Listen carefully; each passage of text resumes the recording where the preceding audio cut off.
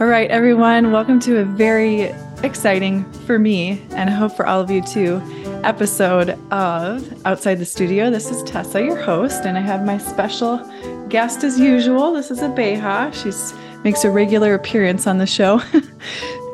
So just a little bit of background on Anastacia. She's a nonfiction writer whose work has appeared in The Atlantic, Salon, Slate, Vice, and on PBS and NPR blogs. She has worked as a public health consultant, a news magazine publisher, and public policy researcher. And she's also an author. The book we're going to talk about today mostly is Eat Like a Pig, Run Like a Horse. If you're watching online, I'm holding it up. I love this name for so many reasons, and I want to dive into this title and subtitle, How Food Fights Hijacked Our Health and the New Science of Exercise. Anastacia, thank you so much for being here. This conversation has been a long time coming, and I'm so excited to chat with you. Thank you so much for having me here, Tessa. Yeah, for sure. So could we start with the title? I'd love to hear your thoughts behind choosing this title. Is this meant to be literal? Is it meant to be metaphorical? Is it a combination of both? Well, the title actually probably has several different levels. The first one is the obvious one, and there are a couple words that are sort of missing. I think maybe to make it more eye-catching, we've sort of shortened it a bit, but it's really if you eat like a pig, then you better run like a horse. Okay. So those things are linked.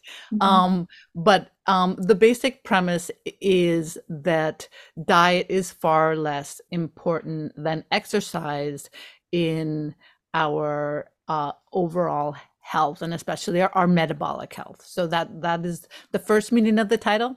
The second meaning actually has to do with some of the way I go about exploring the impact of physical activity on the body, and for that I looked at our fellow animals, and so there are numerous animal stories throughout the book, and so two of the animals that we have the most likenesses to are actually pigs, in that we, like pigs, are omnivores, and our digestive systems are really similar, our metabolic systems as well.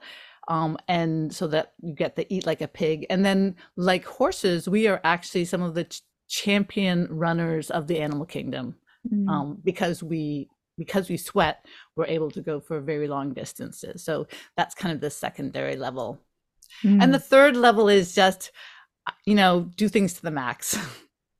Enjoy your food and, get out there and move your body. Yeah, I love this. Well, so for someone like me who has probably tried every single diet that you mentioned in this book, plus things that are not in this book. I mean, since I was, I don't know, 5, food for me was a very contentious topic between my parents and I, and personally in my own body. It was always this very, I guess I would say, scary kind of thing for me, food was. So I find this body of work not only profound, but it's clearly heavily researched. You cited so many sources in here, and obviously you've done your homework, and not to mention your own personal experience with multiple sclerosis. That's kind of a tongue twister. I'll just refer to it as MS. Yeah. And going through that whole journey, and exercise, it seems to me like being one of those things that has really helped you to live this full life and kind of overcome MS. And I don't want to put words in your mouth, but this is kind of what I'm picking up as I go through the book. So will you tell me a little bit about this origin story, why you wrote this book? And, I want to hear more about that from you. Yeah, I'd love to. And even before I get into the origins of the particular book, I just wanted to address several kind of threads you brought up in sort of getting into this. And the first one is that the war with your body.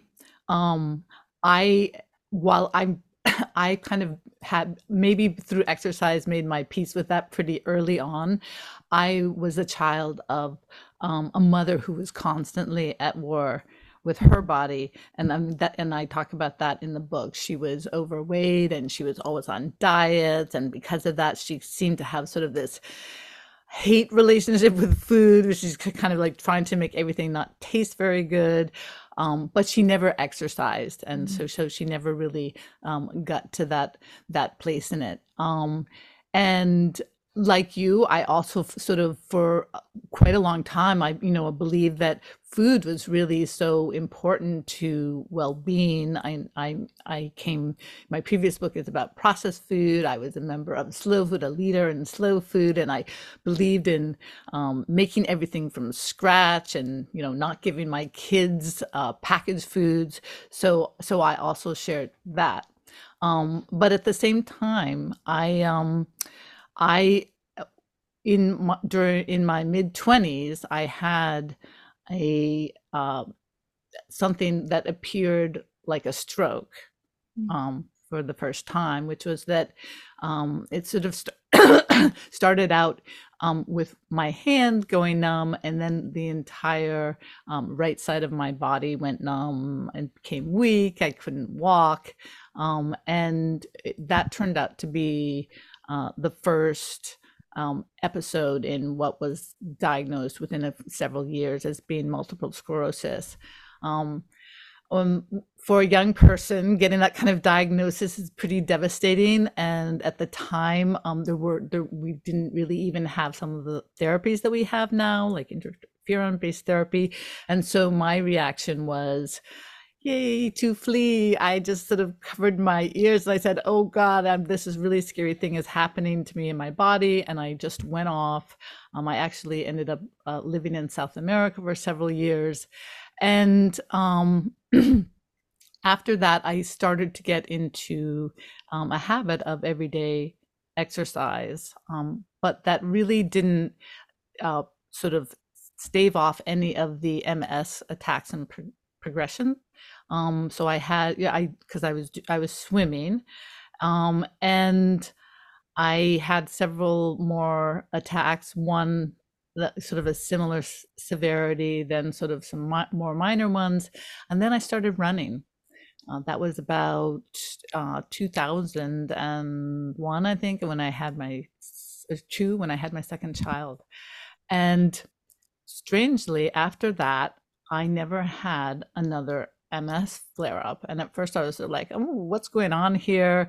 I talked about it with my neurologist, and he mentioned to me that there was some new research that was finding that regular physical activity was perhaps as protective as some of these therapies. But I didn't really dare look at it closely until I had put a solid, now 30 years behind me of having MS with having no outward sign of it. I do have inward signs of it, and I have, sort of lesions on my brain and so forth, but functionally, I am the same as any, a person without MS from the outside. And so that led me to say, okay, what is it? Is it exercise that has this really profound protective effect on my body? And that is why I did the exploration in the book. Yeah, thank you. I know there's so many different subjects I want to touch on. I'm just going to mention a few because I don't want to forget. They're so important. And we've started to kind of skirt around this idea of, well, I mean, it's in the subtitle of your book, how food fights hijacked our health, right? So this diet culture and this idea that there's this one diet out there that's this quote unquote quick fix, and it will give you the body of your dreams, and so on and so forth. So the idea as not only like the diet being the thing, but food is medicine. And you quote Hippocrates in the first, I think it's in the third chapter, The Fault Isn't in Our Food, which I keep going back to this chapter. I poured over it again because time and time again throughout my life, it sounds like similarly to you, I've thought of food as medicine. What am I putting in my body? What we eat is what we are, right? That maxim. So this quote by Hippocrates, let food be thy medicine and medicine be thy food. I want to unpack this a little bit more. I want to hear in your words what your thoughts are on this today, because it sounds to me like, and clearly throughout the book, exercise is really, if we were going to put things on a scale, more important than what it is that we're eating. And you could think about this, I guess I think about this, I think you say this somewhere in there, that simple calories in, calories out output really holds true in this conversation. Okay, so I said a lot of things. I kind of asked a question, but I'm just going to let you take it from there. Yeah, that's fine. And feel free to jump in, if you, and so yeah, that, like you, again, I had, as I said before, I have had this idea that food was very important. And then when you start to look at that scientifically in terms of what happens in the body when you eat something, you start to realize that really nutrition has its limits. So what I'm saying in the book is not that you should, not meet your basic nutritional requirements. But what I am saying is that all of these special diets, as you know, the keto, the paleo, the low carb, whatever, that those really aren't going to benefit you that much. And the reason why is that, our body needs food to repair and make cells, makes all sorts of chemical messengers that are used for relaying different processes, and it needs food for fuel. But once you get to that sort of baseline level, you can't really change anything in your cells by just adding more sort of materials for making stuff or fuel, right? And what does actually change what goes on in your cells is physical activity. And the reason for that is that because all cells have mitochondria, which is creates the energy that they use to do all sorts of stuff. And when the mitochondria are basically put to work, when they are worked out, there are all these incredible downstream impacts of that, which is the creation of actual new molecules that have an effect on not only that cell, but other parts of the body. Things like relieving stress, reducing inflammation, and even relieving pain. And so what actually happens is that exercise creates new molecules that then are in your body, and after your bout, your run, or your swim or whatever, those molecules persist and they continue to address those issues of stress and pain and inflammation. So the reason that I would now say that that let food be thy medicine is wrong is that exercise actually is the thing that creates these sort of medicinal properties. And one sort of interesting illustration of that is that when pharmaceutical companies, for example, are looking for new medicines, those medicines often act on the same pathways that exercise does. They don't go, through the digestive process and the process by which cells are taking molecules in. They actually act on those same pathways. Interesting. So I want to go back to something you said a little bit earlier about you were swimming when you were regularly. That wasn't like you started swimming and then developed MS. Swimming sounds like has been part of your life for a while. And then the shift, it sounds like, with the attacks subsiding was when you started to run. Did you find, in your research, have you found anything that explains that phenomenon? Why the running? I think that well, there are a couple things. So one of I was talking just in the previous question about these different sorts of molecules and cellular processes that are created by exercise, and I can go over a few of those. But what an important aspect of running is really two things. One is it is an incredible aerobic exercise. It gets your heart rate way up there, and I'm not sure if I was really getting it that high as a swimmer. Mm. So I definitely get to that point of being, I quickly get so that my breathing increases. I don't want to say out of breath, because once you've run quite a bit, then you tend not to get out of breath. And the other important thing, so that when you get out of breath, that is indicates that your everything has been vastly speeded up. Your circulation is speeding up. Your and by 4 to, I think it's by 4 to a factor of 4 to 8. Your metabolism of glucose, which is the fuel for your cells, immediately speeds up by a factor of 50. So everything is just sort of rushing around in your body. And that in and of itself, if you think about it, say, for example, if you've just eaten a meal, or if you have like a high level of glucose in your blood, that means that that's all going to get used up and get to a healthier level. The second thing that happens when you run is you get hot.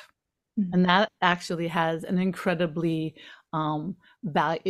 is incredibly valuable in terms of inflammation, because when you get hot, again, your body creates different kinds of molecules and opens up different pathways to get rid of the heat or to address the damage that heat causes.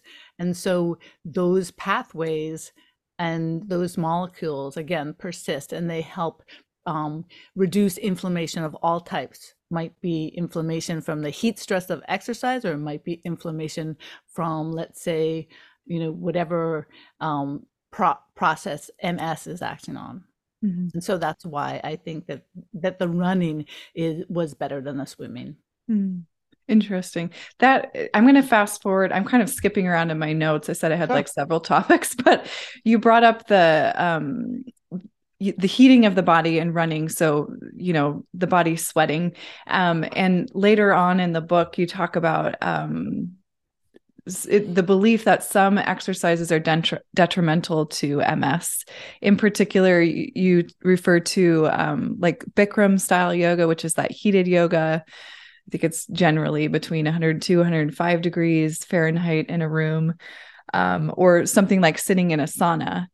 So do you think so that to me is interesting, what I hear you saying about running, versus then I think, well, could I just go sit in a sauna and force myself to sweat? Now, granted, I don't have MS, but I'm just wondering about the different chemical reactions within the body and why something like sitting in a sauna would cause an attack versus something like running, where you're aerobically moving your body. It's more active. It's not necessarily passive. Bikram yoga isn't passive, to be clear, but I guess if I compare it to sauna, sauna could be considered passive sweating and heat. Well, those are all really interesting questions, and not ones I addressed directly in the book, but I love to speculate about stuff, so I'm going to dive right on in there. And one thing I will say is that those are extremely hot environments, and so that there may be an additional impact. Although I will go out running, when it's really hot, I am careful, to not overdo it. But I do wonder, and I don't know at the physiological level if this is right or not, but I'm guessing, especially the difference between a sauna and running, is in a sauna, the heat is for external, and your body is basically trying to regulate it. When you are running, that heat is internal. It's created within your cells. And in fact, it's really interesting. I had read recently some sort of study where they were actually physically measuring the temperature within cells. And they found that during muscle cells during physical activity, they spiked up to some insanely high temperatures, like the sorts of temperatures that could cook you. but then they're regulated down. So I think that may be the difference, is where that heat originates. So the heat source is important. Interesting. Okay, cool. Thank you. I was like, wait, no, how is this true? How can it? And I know it's so much more complex and nuanced. Definitely, this is not a black and white conversation.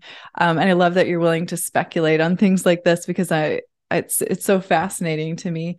Okay, so let's go back to chapter 3. I want to I, I, I just actually want to add one yeah, little yeah, go thing. for it. In the book, I talk about these thing called heat shock proteins, and they're two different types. They're types that are kind of constitutional, that are you just create at baseline, and then there are kinds that are produced in response to stress.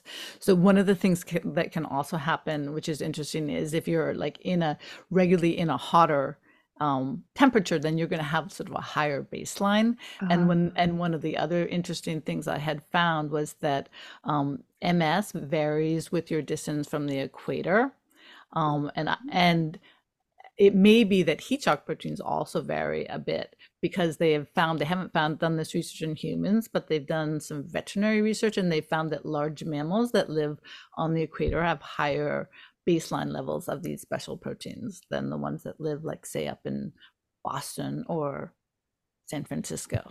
And this is referred to as heat shock They're, colloquially. they're called heat shock proteins. Heat So shock. they're these proteins that your body produces in response to any kind of, like, a stress that could damage the protein. A very frequent stress is heat, as I said, and you can get overheating through exercise. So do you think you have the experience of living closer to the equator in a country like Ecuador? Was it also Colombia? You lived there for a Yeah, little while? I've spent time in Colombia, but not too long. And so I wonder about the acclimation of the body to climates like that. I mean, Yeah, I mean, I think that it's sort of one of the things is that it tends to, I don't know, over time, if you moved permanently to a place that was close to the equator, but there is, of course, the impact of, your childhood and previous years. So I think that if there were that kind of change, it would have to be sort of a very long-term one. okay. Okay, so let's talk about sedentary lives. I mean, we're talking about it already, the Hmm. the need for exercise, the importance of exercise. But you really dive into it when you're I think it's a friend of yours that works in a lab, one of the biggest labs. Is it called Jax? Hmm. And she's studying mice. And there's something in the book where she says something along the lines of, if I were to put one of those little hamster wheels in a mice cage, a mouse would just eventually go towards it naturally and start to run on it. Um, and what was my point with that? I highlighted something in there. And so I'm going to stop there, let you respond to that while I find this quote. Well, I'm kind of guessing that the story that you're citing is actually a, uh, uh, a scientist in the Netherlands who did a study. What happens is that uh, generally laboratory mice are not provided with any means of exercise. They're kept in these little small cages, which are called shoebox cages, literally look like shoeboxes. And occasionally, when you do what are called exercise protocol studies with exercise, they would provide a wheel, and they would notice that, hey, the mice seem to like the wheel. They get on the wheel and just run randomly, as will rats. However, scientists sort of speculated they assumed that was because they were stressed and nervous, and that was not their natural inclination.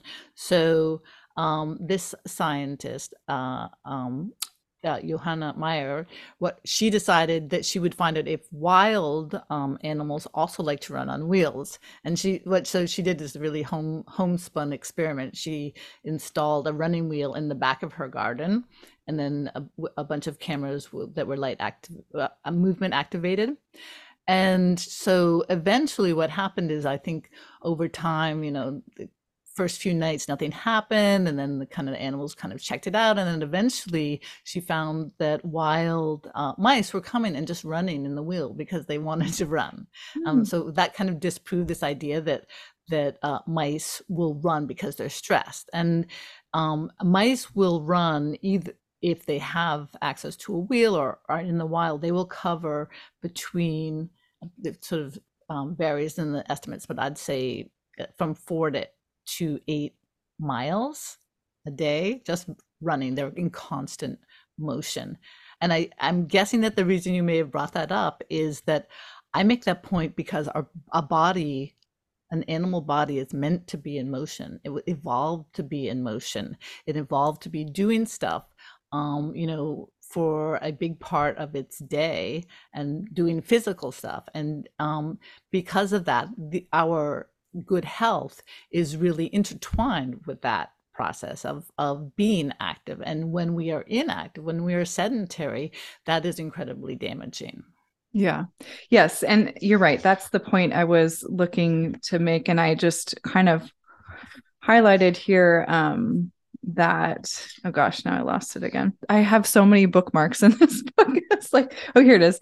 New research shows the damaging effects of sedentarism, sitting or lying for long periods of time. It is slowly being acknowledged as much as, or even more, of a risk factor as poor diet and obesity and illness. Insufficient physical activity is highly correlated with diabetes. And then you go on to talk about diabetes. But I think that, we're highlighting the point that physical activity is really important as it relates to the mice and their level of activity. What I thought was really interesting is when you mentioned their low caloric needs. When they're running at that level, let's say 4 to 8 miles is what they would naturally do in the wild. But their low caloric needs is like, what did you say? The equivalent of one peanut? Yeah. Yeah. So that to me is interesting. And I know that we're genetically different than mice, but it's kind of similar, maybe not as similar as pigs and horses genetically, but how, when we're thinking about, our metabolic processes as it compares to our activity output, that fascinates me. And so I really think it's interesting that mice have such a low caloric need and they have such a high volume of metabolic output. Mm-hmm.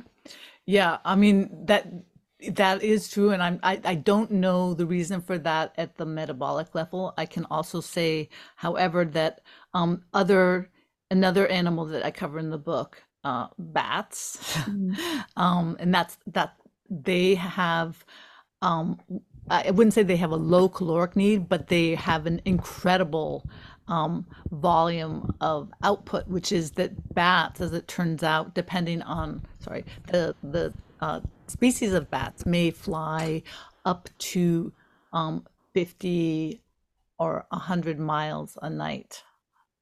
And Wow. they're usually eating the whole time because that's what they do when they're flying, but it's still, and it's an incredible, it's an insane sort of output. And they are only topped by, and this wasn't an animal I covered in the book, but I know about it, birds.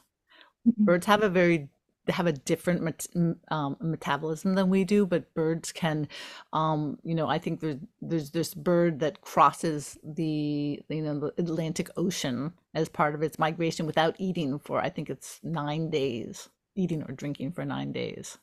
Yeah. Well, so So the question I have around this particular topic, I think, is how do we decide? I feel like for me at least, and I'm curious what your thoughts are on this in your own body and experience, there's kind of a fine line for me in my body about how much exercise is enough, like it's sufficient, that's my baseline, and how much is too much and causes stress on joints. Like in particular, I struggle with crepitus in my knees, which is kind of like an early onset type of arthritis. So they're really crunchy. Sounds like Rice Krispie treats in my knees.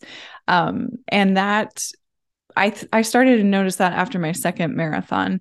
And right now I'm training for my third because I refuse to let that be the thing that makes me sedentary. um, so I believe is it about 4 miles a day that you run as like a yeah. baseline? How did you come up with the number 4? Um, I actually even ran fewer miles at earlier points in my life, and I increased it a little bit.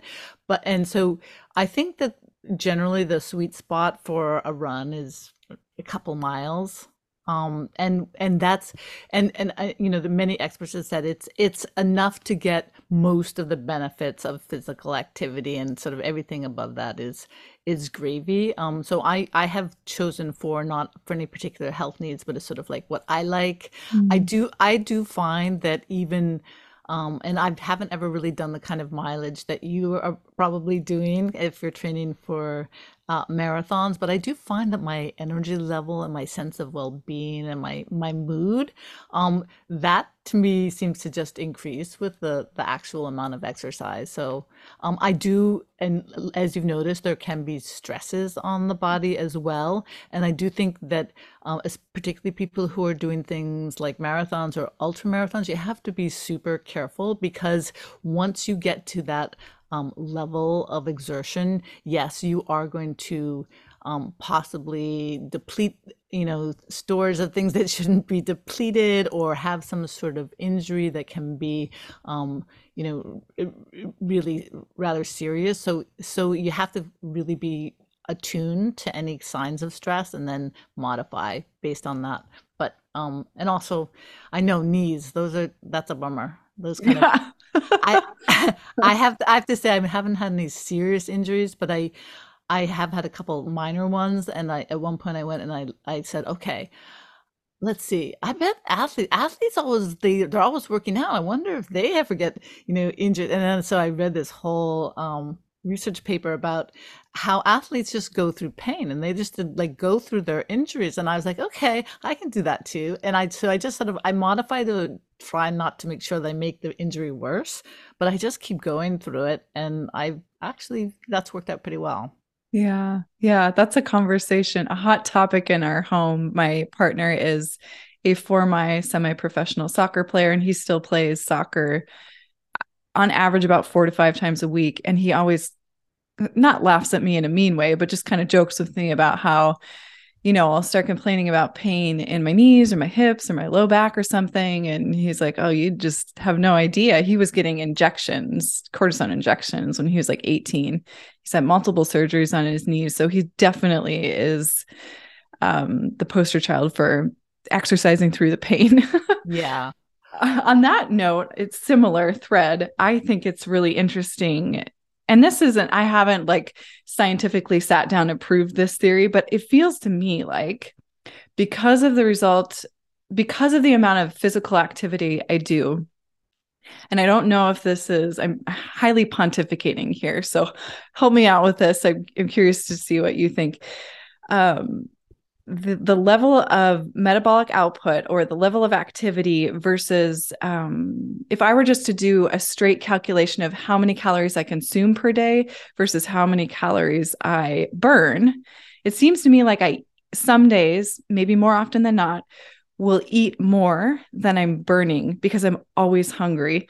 And I often joke with my partner that I eat more than he does. I eat kind of like a football player, like a linebacker.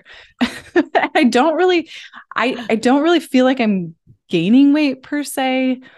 Um, but I think it's interesting what you're talking about here. It's on page 64 as it relates to this topic. And I just want to read a little bit of Hmm. this paragraph.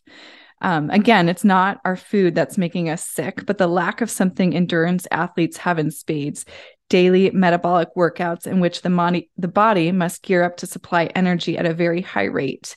Aerobic exercise shifts the body from its sedentary holding pattern in which its two fuels, glucose and fatty acids, enter into cells in their proportion in the bloodstream, to full steam ahead operations with a circulation of up to 4 times faster in non-athletes, and a calorie burn rate. This is the part that I'm like, wait, now what? And a calorie burn rate that is 4 to 8 times faster than sitting.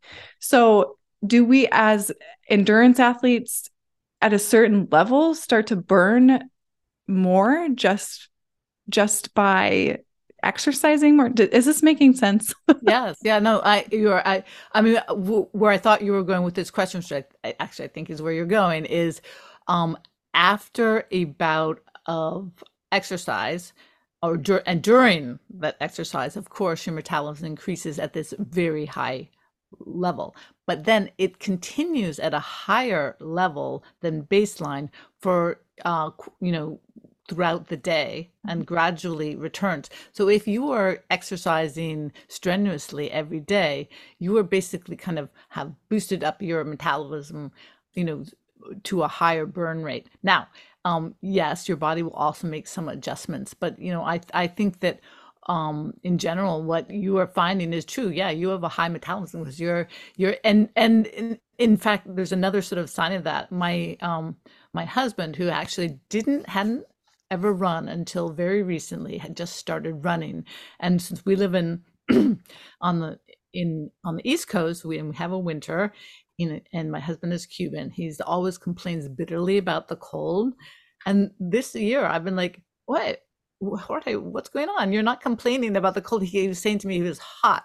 And what is it is true is that he started running, a fair amount every day. And that not only does it increase your metabolism, but it increases your basal, your sense of warmth and temperature. And so Mm. he has continued to be warmer throughout the day, just also, which is a sign that it's kind of burning calories at a higher rate. Yeah, that's a benefit I enjoy as well.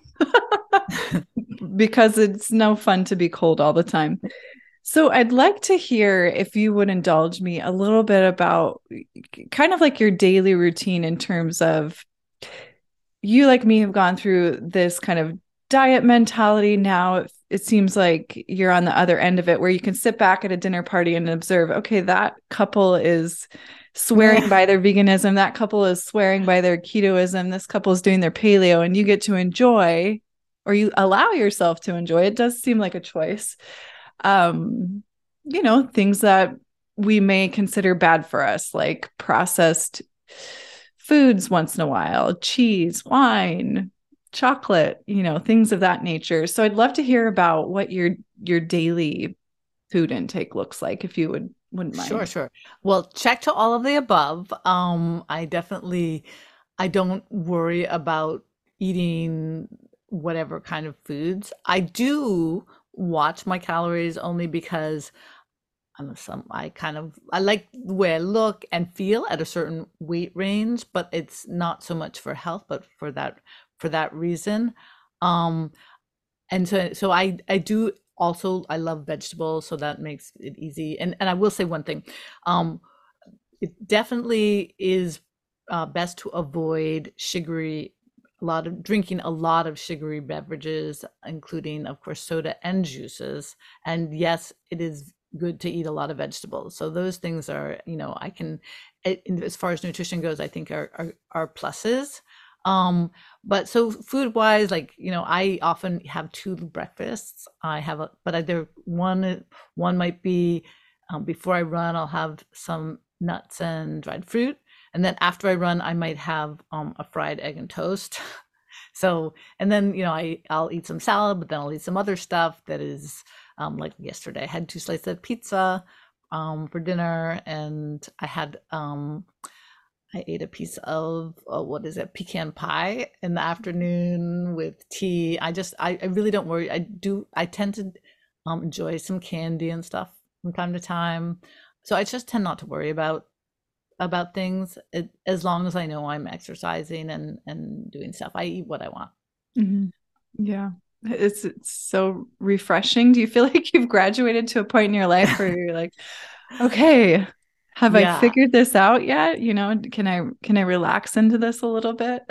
Yeah, I do work. I mean, every now and then well, I should say, not every now and then, like pretty regularly, there are tons of studies out there saying this is bad for you, that is bad for you. And I just Yeah. really just go, don't worry. Because I think the bigger picture is this, Tessa, you've got, and actually it was really interesting because right when my book came out, this study came out that was kind of widely misquoted by the media, saying that it's not true that you can forget about diet. That you can bring about a diet if you exercise. Mm. When I actually went and looked at that study, and what that study that came out of Australia, what it showed was that yes, it's true that if you have a very bad diet, it is slightly worse for you um, than if you have a good diet if you exercise. But the difference between exercising and not exercising was the biggest improvement in people. This was a mortality study in their longevity and their lifespans. Um, and so the key, and that was, I think, on a scale of anywhere from 2 to 5 times greater. So the change that you can affect in your life by improving, by exercising, is going to be by a factor of 2 to 5 times more than the change that you can make by eating the whatever the best diet in the world is. Mhm. Yeah. Ugh. Okay. So I kind of want to, I would like you to, if you could, expound upon why we should. Now, I feel like this is probably, it might feel like common sense for a lot of people listening, but I'd still like to hear in your research what you found about why it's so important to stay away from sugary drinks like soda or juice. Okay, I'm not. The only reason is just that this simply, it's such an easy way to consume a lot of calories. And yes, as we said, a calorie is a calorie. But if it's very easy to take in a lot of them, then you will gain weight. And you probably, so overall, um, one thing I want to talk about is health at every size. Mhm. And so one of the interesting things, and I don't have my book in front of me, but there's the sort of these two key tables which show people's uh, longevity, in overall longevity and cardiovascular longevity for fit versus unfit in different BMI categories. And the most important thing is that the fit people in all categories had better longevity. And sometimes the difference between the longevity for somebody who was in different BMI categories but fit was not that great. And just in case BMI is an unknown term to us, body mass index, what Sorry, yeah. exactly does that mean when we say Uh, BMI? so BMI is a term that takes into account your height and your weight, and creates this factor to estimate how fat you are. So it's going to become, and it can be confounded or made complicated by things like if you have like big muscles. So one of the things that's interesting is it's not universally accepted, and even in the military, which was the topic of my first book, they don't tend to rely on BMI as much as neck and waist measurements, because that gives a better sense of how much excess fat you have. But yes, if you have a lot of excess weight and you don't exercise, no, you're going to be unhealthy. But if you are normal weight and you don't exercise, you will also be unhealthy eventually. It's just that the process may be speeded up with the extra weight. Yeah. I think that I wonder if it's this chart you're referring to on page 126, the cardiovascular disease mortality versus Yes. all cause mortality, which I can Yeah. just Yeah. So pull up. exactly. So um, if you look at the light colored bars are the people who are unfit, and the dark colored bars are the people who are fit. And as Mhm. you can see, the mortality for everybody for any BMI category, whether that's so-called normal weight or overweight, which there's a lot of debate about whether that's okay or not, and then what they may call the obese category, which I think is above 30 BMI. The fit category for any BMI category is always has, a lower mortality rate than the unfit category. Yes, thank you. Okay, so Which is to say, fit at so fit at every size is the most important thing. mhm, mhm. So Gosh, this is such a heady topic. So I appreciate you diving into all of my very detailed questions. And hopefully this is helpful for people who are thinking about what their daily exercise regime looks like as compared to nutritional intake, and spark some inspiration. That's my hope anyways. Anastacia, I'm curious, if there's anything, any like message that you hope gets through aside from what we've already said, or any takeaway that you hope people leave this conversation with.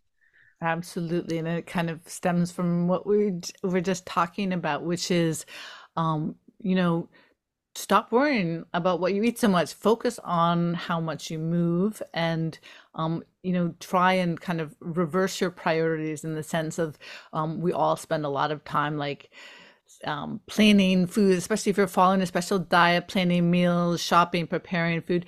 Try and take if your life has limited time, as most of ours does. Try and take some of that time you're spending on food and put it into moving around. Plan a exercise diet the way you might plan a food diet. Say, am I getting and make sort of as the centerpiece of that a big meal of aerobic exercise where your heart rate gets up for at least 20 minutes a day, at least. And then add in little extras. For you talked about my daily routine. I thought we were going to talk about my exercise routine. Yeah. Oh, I'd love to My hear food that one. too. So Please. yeah, I get Yeah. up. I generally will run, sometimes I have to do 3 because my life gets super complicated, but I like to do 4.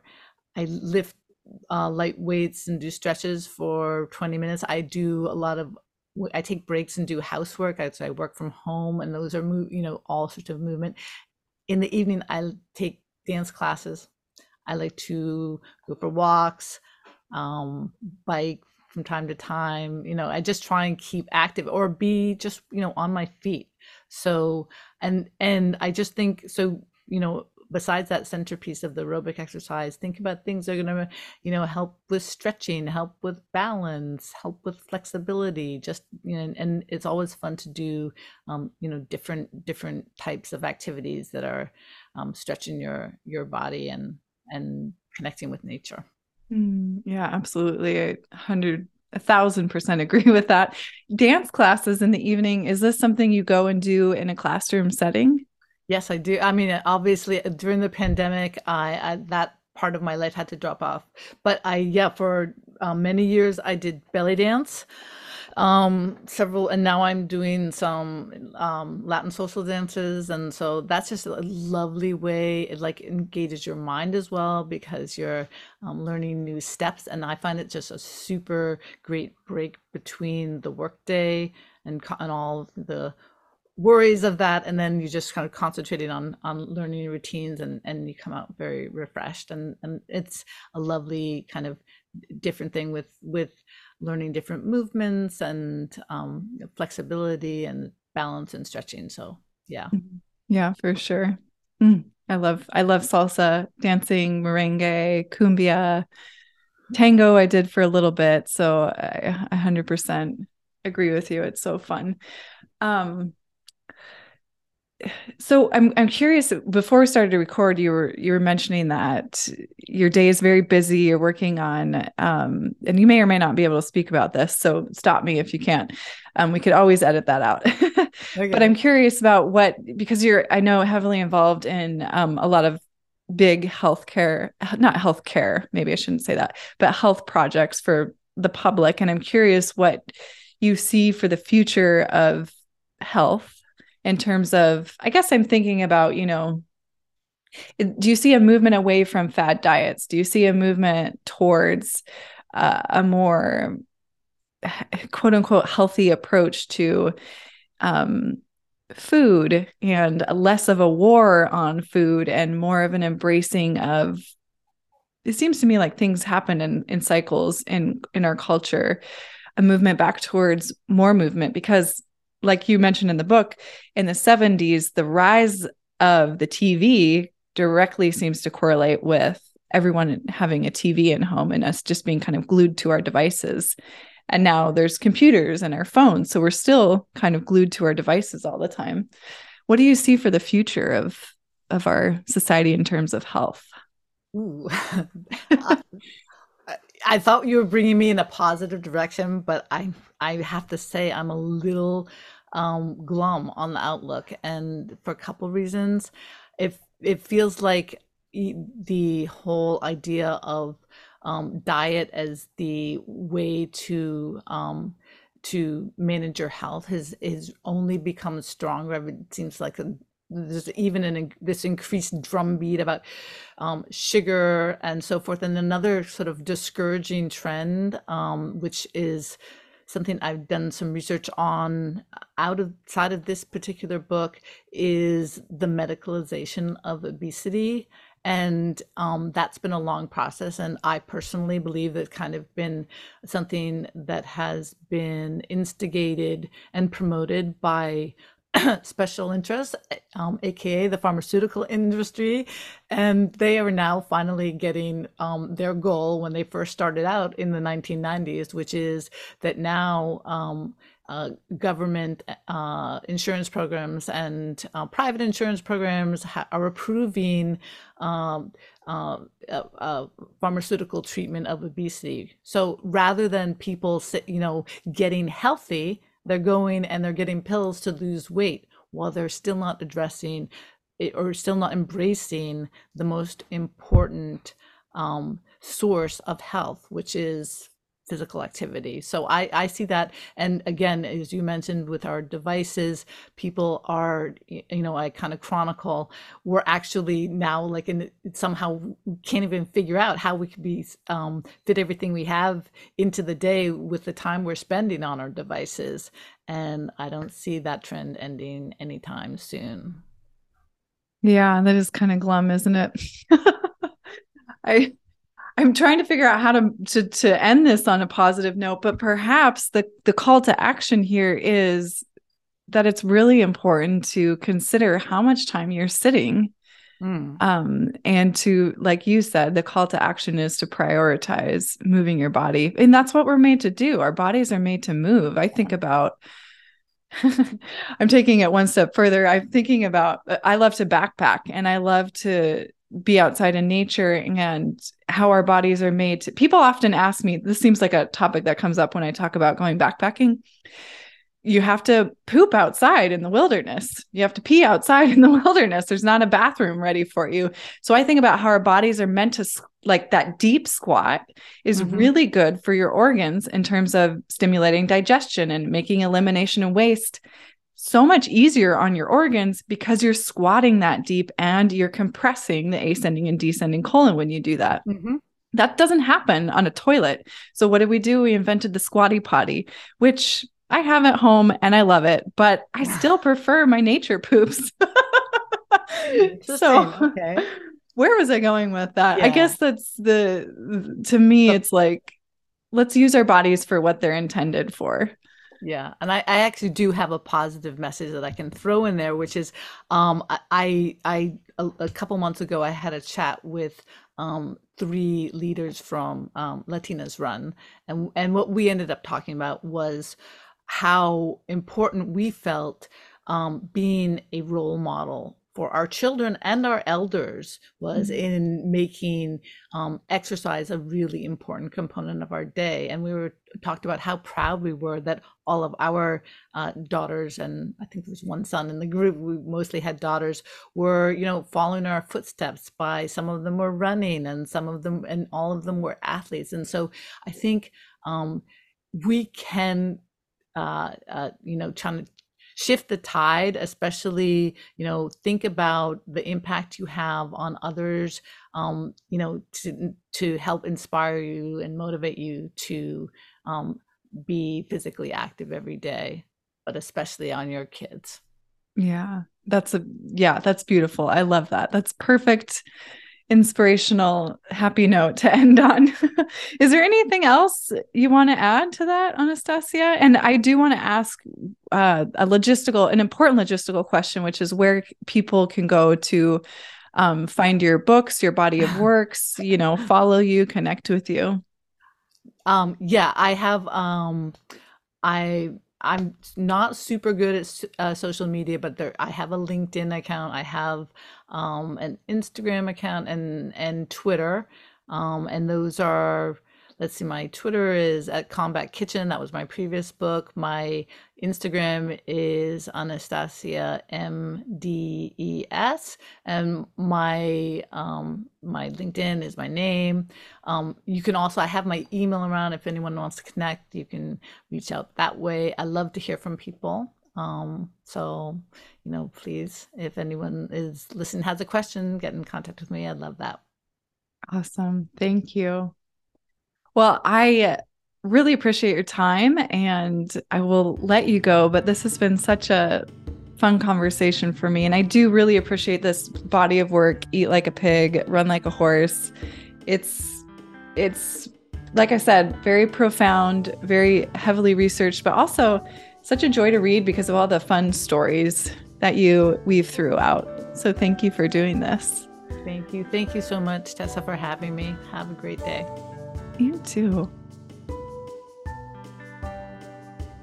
Well, everyone, that concludes another amazing episode of Outside the Studio. I hope you enjoyed yourself. I hope you learned something new, maybe remembered something old, maybe felt inspired to apply something to your life. You can hear my dog in the background. She's doing a little happy dance. So Daisy enjoyed it. Anyhow, I wanted to just pop in here to wrap us up to say a couple of things. Number one, I have such an amazing team that helps me put these podcasts together. Without them, I wouldn't, be able to bring these amazing conversations to you. So thank you to my producer, my director of creative services, my sound editor, my engineer, Consistency Media. Don't know what I would do without you. Thank you, thank you, thank you. And the amazing creation and artistic musical genius, Drew Lovern. Thank you so much for putting together this music specifically for Outside the Studio. So unique to the show, only place you're ever going to hear it is right here. Thanks, you guys. You make my world go round. Stay well, everyone. Thank you for listening. Don't forget to subscribe, rate, and review, share on the socials, especially if it's a show that you think, hey, this could help somebody else. That's what this is all about, right? We're sharing information so that we're better, so that we're inspired, so that we're lifting each other up, and we're learning how to be in this world, living on this planet to the best of our ability, sharing information and inspiring one another. And that's my hope. That's my hope for the show. Take care.